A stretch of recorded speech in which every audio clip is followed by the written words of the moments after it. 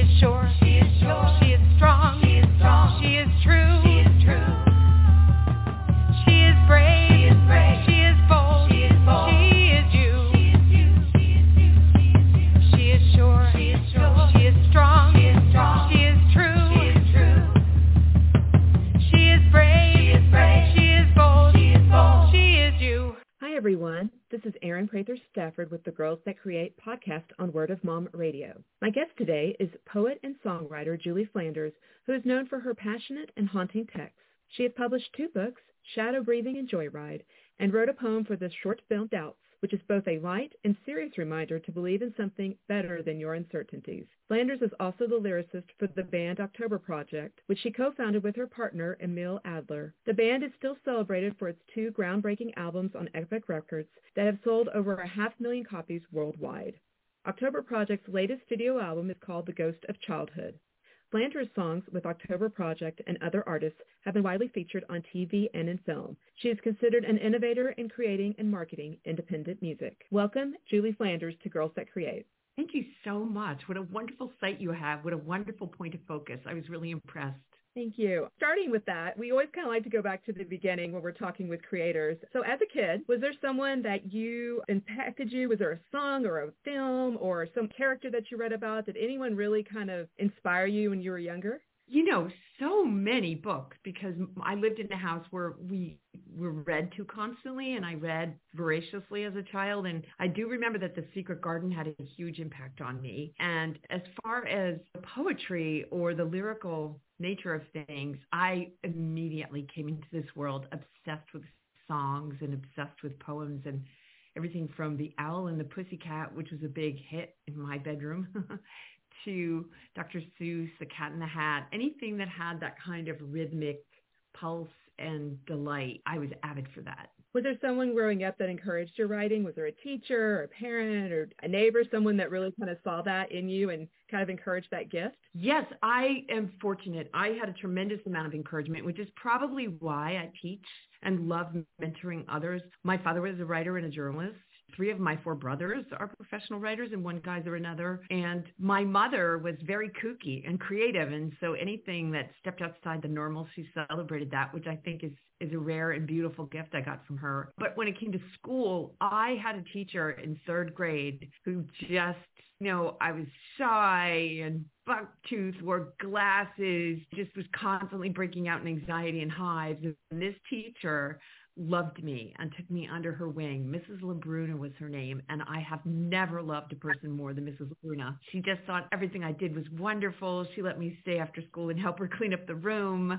And even after that year when she left that school, she, at the end of school, asked my mother if she could spend a day with me. And I remember my mother made this lunch with like a tomato that she cut open and stuffed tuna fish salad in it and called it a tomato surprise.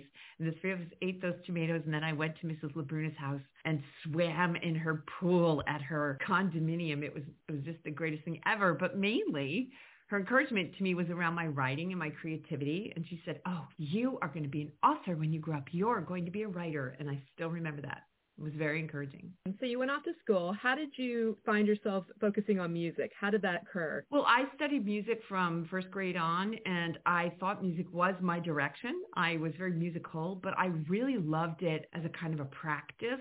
Probably my first exposure to hypnosis was music, trance states and flow states, which I'm expert in. That's what I do for my main living. And music was my first real trance state, the most pleasurable, the most lasting. And I thought when I went to Yale, I was going as a music major. But I ended up finding out that the other side of music reminds me of the other side of, like, I'm a very right-brain person.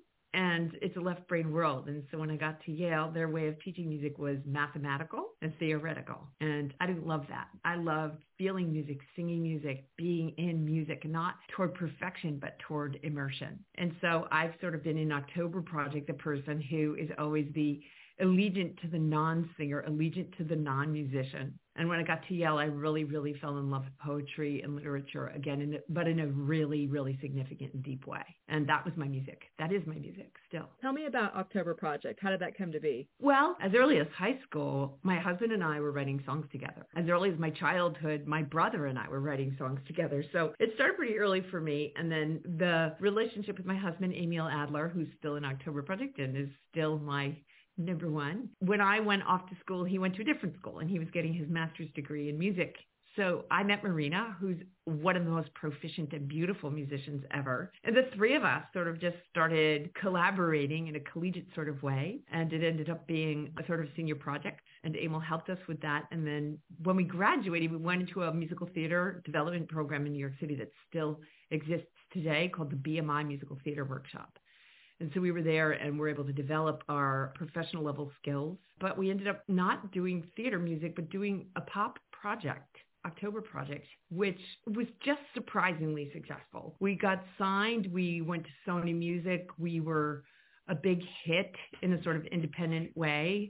Someone's bringing me a sandwich. Isn't that wonderful? Now you know why I love Emil. The outcome of that was that we went through a bunch of different incarnations, and I just connected with people that I liked and I loved that had musical affinity, and we all just got together and became October Project. And I don't know that we ever thought we would be with a major label or touring the world or any of that. But I was really behind the scenes person. If people meet me, they could mistake me for an extrovert, but that's hard won.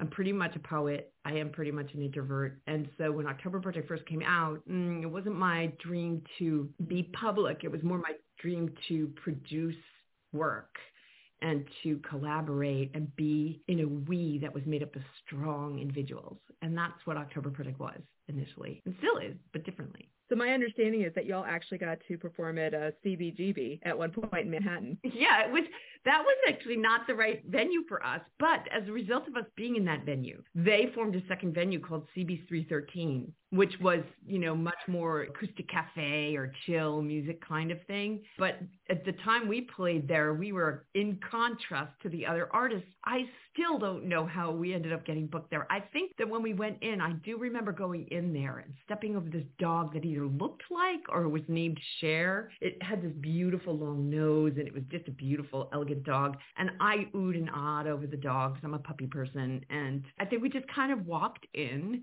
and we were willing to play anytime, anywhere, under any circumstance. And the guy felt sorry for us and booked us and sort of just sandwiched us in and said, I kind of like you. You can play here. And it was a big place to play in New York. And the first time we played there, our manager, who ended up being our long-term manager and getting us signed to Sony, saw us there. He was there to see a different band. He was there to see an Icelandic heavy metal band named Beep Jimmy and the Zepp Creams.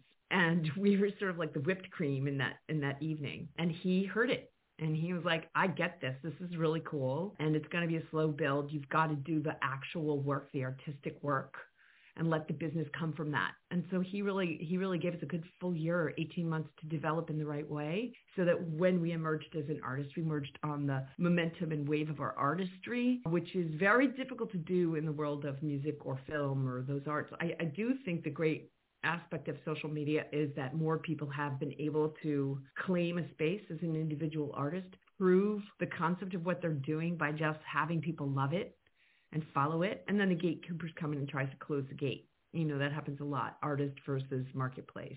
So we were lucky we got to bridge our artistry with the marketplace and be successful with both, which is a rare, rare thing. It's like winning the Hunger Games. It's a lottery of sorts. Yeah, I know. I mean, obviously, it's really no secret the music business is challenging. And then, also being a woman in the music business, obstacles, as you said, you kind of have to overcome.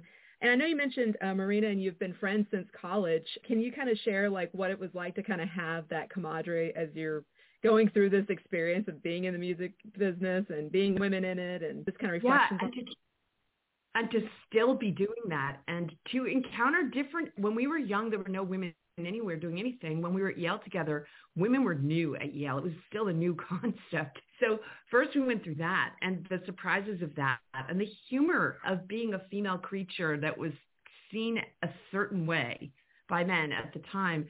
Best expressed, I think, in the series Mad Men. I really feel that series caught the early experience of my life and career. But being with Marina always has given me a kind of bond and resilience to the world, because to have a best friend is a very sacred thing. And I feel like female friendships have gained so much ground. And Marina and I were both raised with a lot of brothers. Neither of our mothers was raising a girl to have high self-esteem. It was more like raising a girl to be good for the world we were entering. I just remember my parents always being like, well, look, you just really have to learn to type, because that's what girls can do. You can always get a job if you can type. And, I think about that now and I'm like, what?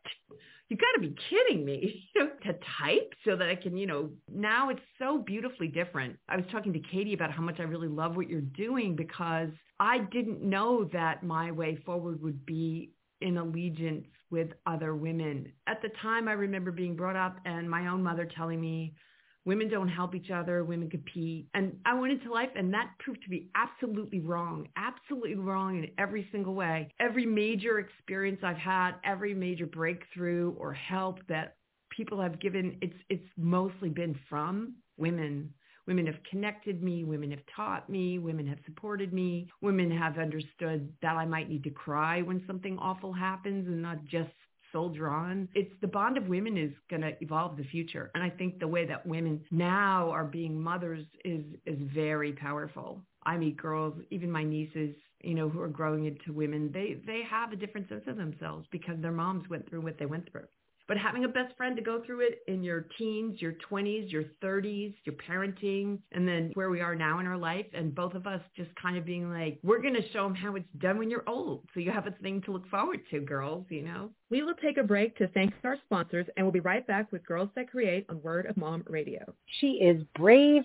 She is bold. She is you. And we want to tell your story. Are you ready to share your journey with us on Word of Mom Radio? Go to wordofmomradio.com and register as a guest.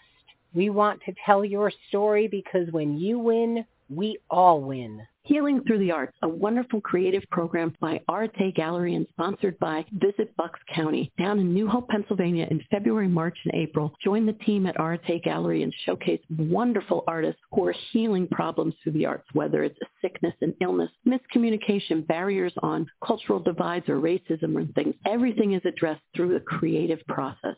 Join us for classes, lectures, and beautiful displays of healing through the arts at Arte Gallery. For more information, log on to artegallery.com. That's A-R-E-T-E gallery.com. Unsilenced Voices has been working diligently in Ghana, Sierra Leone, Rwanda, and the USA to combat domestic violence, sexual abuse, and human trafficking. We currently have over 50 young girls on a wait list in Sierra Leone to go through a vocational training program to get them off the streets and out of harm's way. We have gifted over $33,000 to U.S. survivors and are looking for volunteers and donors to help us continue our cause.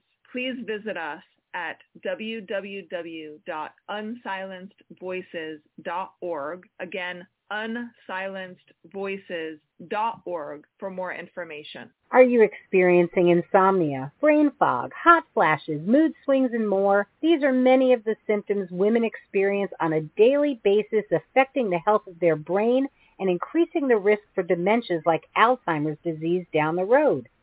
A healthy lifestyle can make a big difference for the health of the brain, but Brain Love Health took it further and created an innovative nutritional supplement especially for women to support us through this transitional time while also promoting better sleep and long-term brain health. Don't wait any longer to help your brain age well. Why let it deteriorate? The health of your brain is in your hands. To begin protecting it today, visit BrainLoveHealth.com. That's BrainLoveHealth.com.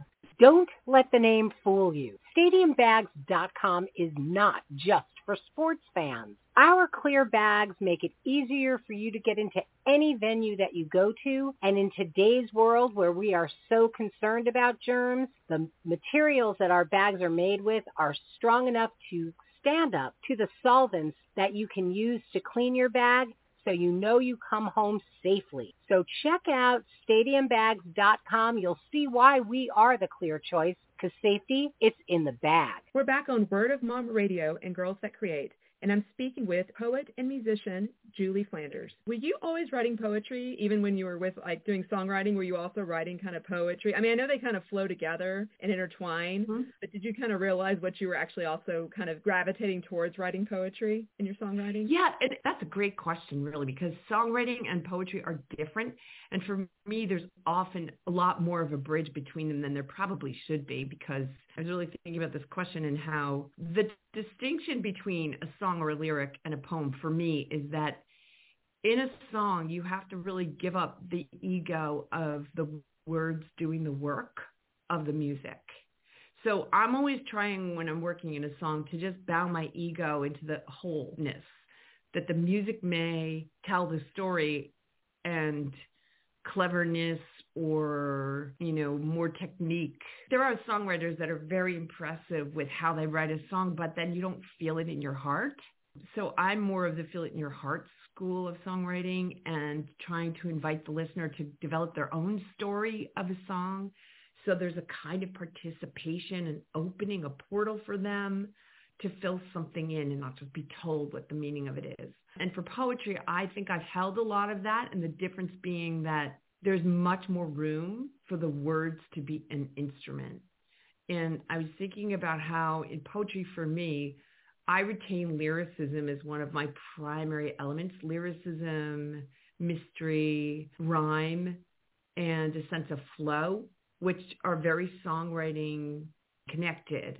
And then there are poets I really admire who have tremendous reference points for really specific use of language. Like they can conjure a very striking image and use language in a more, I don't even know how to say it, but directorial almost. They're directing the reader to read the poem a certain way with their prowess.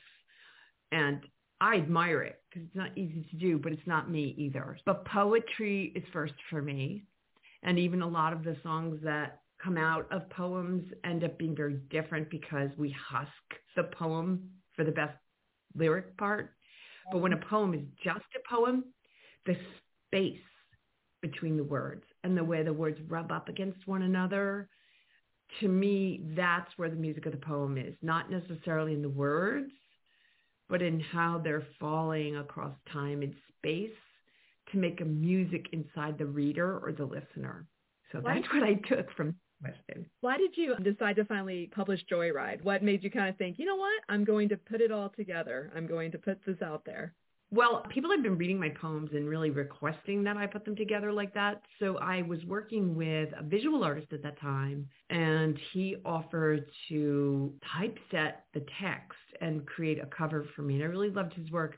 And then he became ill and was never able to finish that. So I found the photograph and I thought, I just have to put them together and title them and get a table of contents. And it really is a book.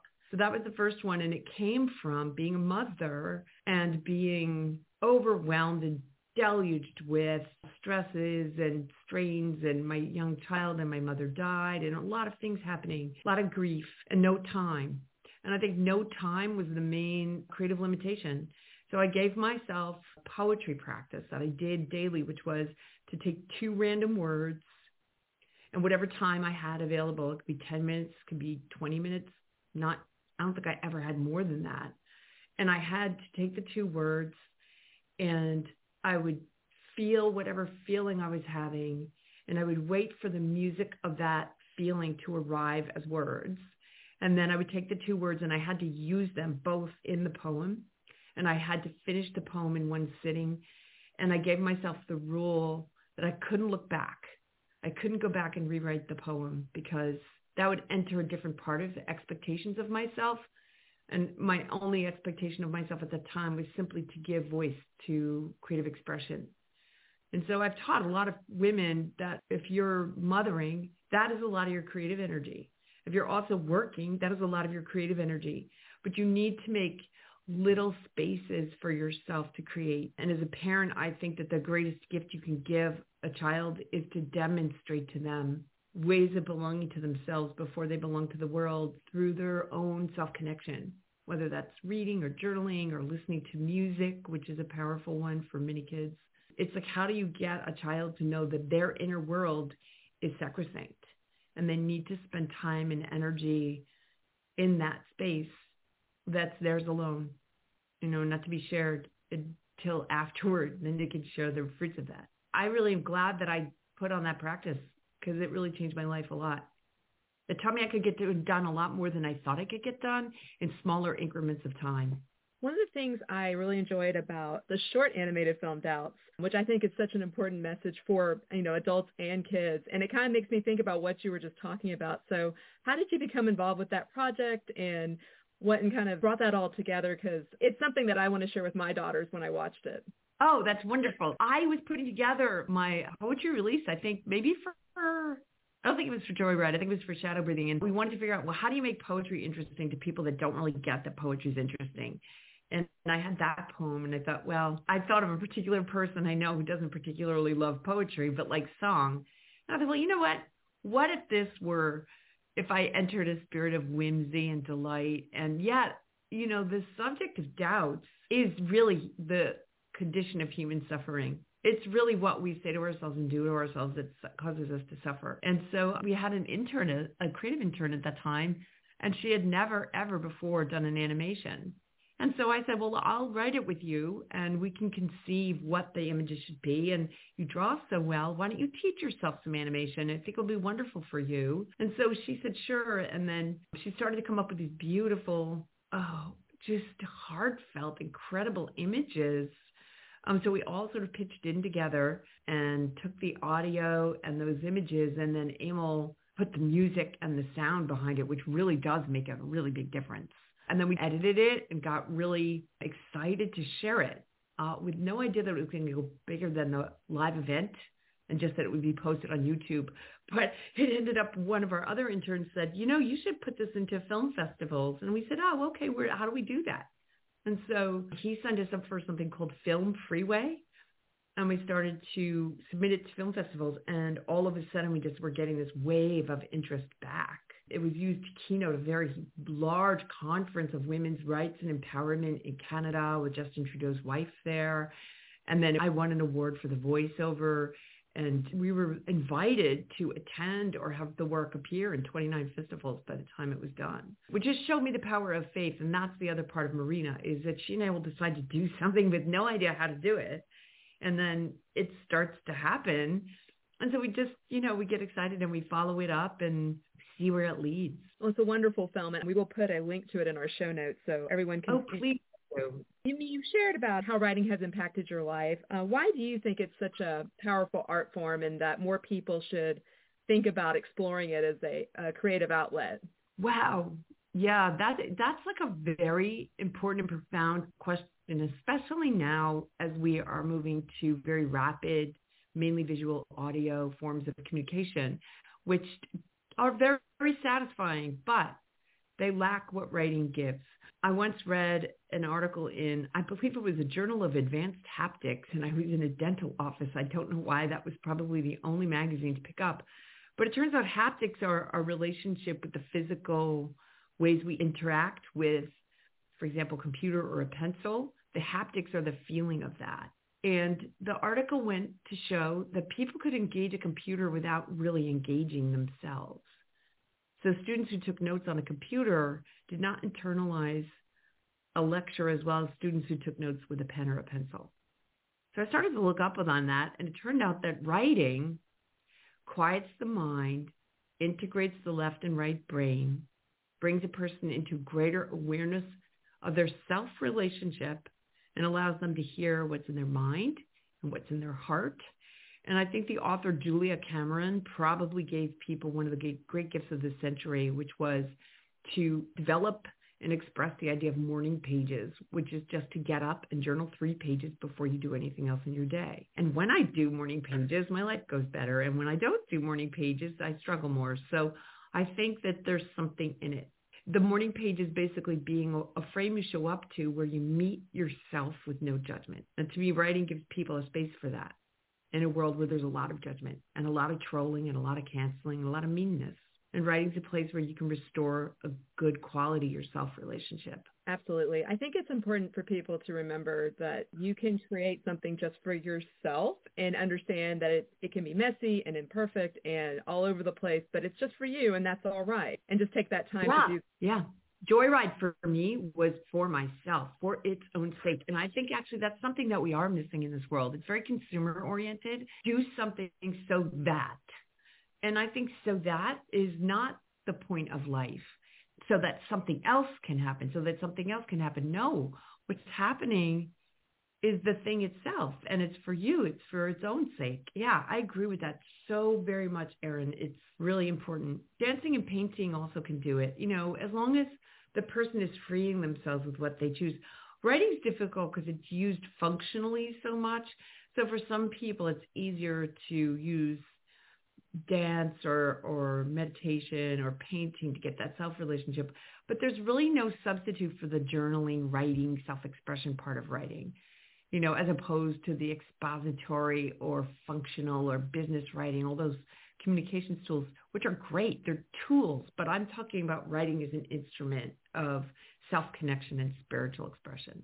If you have a kiddo in your life who you can tell is into poetry, gravitating towards the art, how could you support them? And, what advice do you have of girls who are dreaming about becoming a writer, becoming a songwriter or even a poet? Like what kind of advice would you have for them if they came to you and said, you're amazing. What can I do to get better at the craft? Well, I think it's so important to look at someone like Amanda Gorman, who struggled a lot. And she has a really interesting story of how her path of poetry opened and what it required of her. She's wonderful to look at as a young woman. And there are others who have forged a very unique path. But I think the main thing for poetry is start with the urge to write it, and write a lot and listen a lot and look a lot and look for what you love and look for what you don't. Both of those can really give you an entry point to your own voice. And I think for me, reading has been very important. Like reading, not just poetry, but novels. I find I read a lot of nonfiction now. Like the world just hands us a lot of nonfiction. But I think fiction is a great way to develop as a poet and as a writer, and to be in a good voice of someone who's spent a lot of time and years learning how to tell a story. What are you working on right now? Oh, gosh, I have too many good things. I have another 2 books of poetry finished that are supposed to come out this year, and I'm getting ready with Poetry Month, which is this 5th year we've run a contest whose sole and main purpose is just to get people excited about and invited to a party of writing poetry with a panel of poets who choose some winners, and then we all gather. But, really everyone's a winner because the poems are fantastic, and we try to put all of the qualifying poems into some sort of public awareness, and then the winning poems, we try to celebrate the poets. But we're also, October Project is releasing an album of its own right now, which is called The Ghost of Childhood. And we just this year put out the first song from that with a Ukrainian sand artist named Ksenia Simonova, who's incredible. She won, I think, both Ukrainian and Britain's Got Talent, and she got a Gold Buzzer Award in America's Got Talent. Her work is extraordinary, and she took one of our songs and expressed it as an original sand painting. And we have been using that to raise awareness and money for women and children suffering from the war. And we're doing another piece with her, which is going to be her first real animation with her color paintings, and that's underway. Like Phoebe from Doubt, she'd never done an animation. She's a fine artist, but she never animated, and so she's teaching herself that and putting that with another song of ours, and that should be underway. The war actually is very much affecting artists and people, and she's the mother of 3, so we'll see how she does, but I know she'll do her best to meet a deadline of sometime this year, and we will continue our advocacy for women and children who are disrupted by war by collaborating with female artists who may be suffering things like that. Those are a couple things. And then I'm a full-time coach and consultant, and I work with high achievers and creatives and leaders in business. So I'm often involved with and very excited by the worlds of my clients who do such extraordinary, impossible, wonderful things. And so I guide and coach and mentor them and help support them to stretch what they think is possible for themselves. They can enjoy lives of greater fulfillment and expression and resonance and mostly contribution. Like, it really, to me, is important that we not land on the planet and just, inhabit. I think we're here to grow and evolve and help other people. That's important.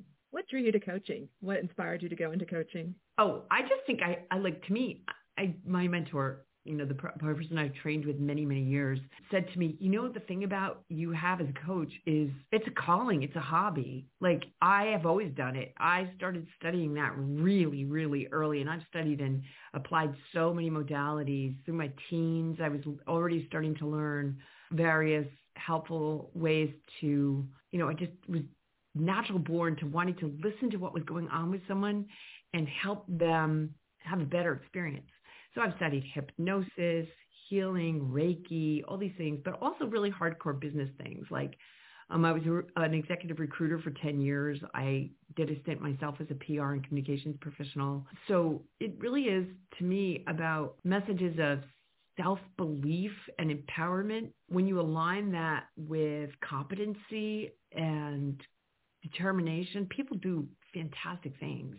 And I, for some reason, have the ability to quickly understand what someone is trying to do and help them find either the greatest ease or the most fun or the shortest path to what they want to create in the world. And the people I work with create amazing things. I've worked with Academy Award winners and Pulitzer Prize winners. I've worked with people who have started and sold companies, people who are starting and creating new ways of empowerment for people who haven't had much of a chance to sit at the table of American well-being. So it's very exciting for me. And that's, I would say 100% of my time is that. And then the other 100% of my time is my creative life, because now my son is 27 years old. And though I would still see him every day if he would let me, it doesn't really happen that way. He's living in New York with his girlfriend, and it's different. I still hold the little boy part of him and think like, oh, wow, I'm still a mom. But in a way, I've been such a good mother. I hope that he's really self-sufficient and enjoying his own life and defining his own path. That's all any parent can hope at the end of the day, when it all comes to an end and they're off on their own. Yes, but it's really true. The empty nest was a really serious moment for me, more than a moment. I think a lot of the work I'm doing right now and the prolific power of what I'm doing and the endless energy I have was just me grieving, because I loved being a mother. And though it slowed my professional momentum a lot, like I couldn't tour and I was not really willing to be so far away from home all the time. So it really affected the level of success that I could foster while I still wanted to have dinner with my son or pick him up from school. That to me is a really big part of life, that decision for a woman of, can I focus as a mother and remain as professionally successful? And I think the answer is no, that you actually can't maintain the same level of time, effort, energy, wellness. It's impossible, and we're asked to do it. So we all do it, but it's actually impossible and cruel and terrible that we are given those kinds of choices in our society, and that caretaking and mothering are so undervalued that they're unpaid labor, the most important labor in the world. And yet we then also have to hold our jobs as being the most important thing. And it's very challenging. So I think a lot about that. And part of that for me is to have a lot of sympathy for mothers. A lot of my clients have young children or are trying to get the child through high school, and now COVID for 2-3 years, and becoming a teacher and all the things. It's a really big conversation that can only take place locally. Made a lot of poems out of that. No, I think, one of the best pieces of advice I ever got when I became a mom myself was told that it's going to be phases, and you just have to accept that their phases, and there are going to be things that the focus is going to shift, and there's no way, as you mentioned, keep everything completely equally, balanced. It's going to shift, and for a few years it's going to be more here, then you're going to have a few years it'll be somewhere else, and then you may go back to focus, just kind of depending on also the needs of your kids, of your other family members. It all will shift and flow, but it's going to, just to understand its phases though, and that it's okay, and just that you're going to have to ride that. Really helpful to me. It is helpful.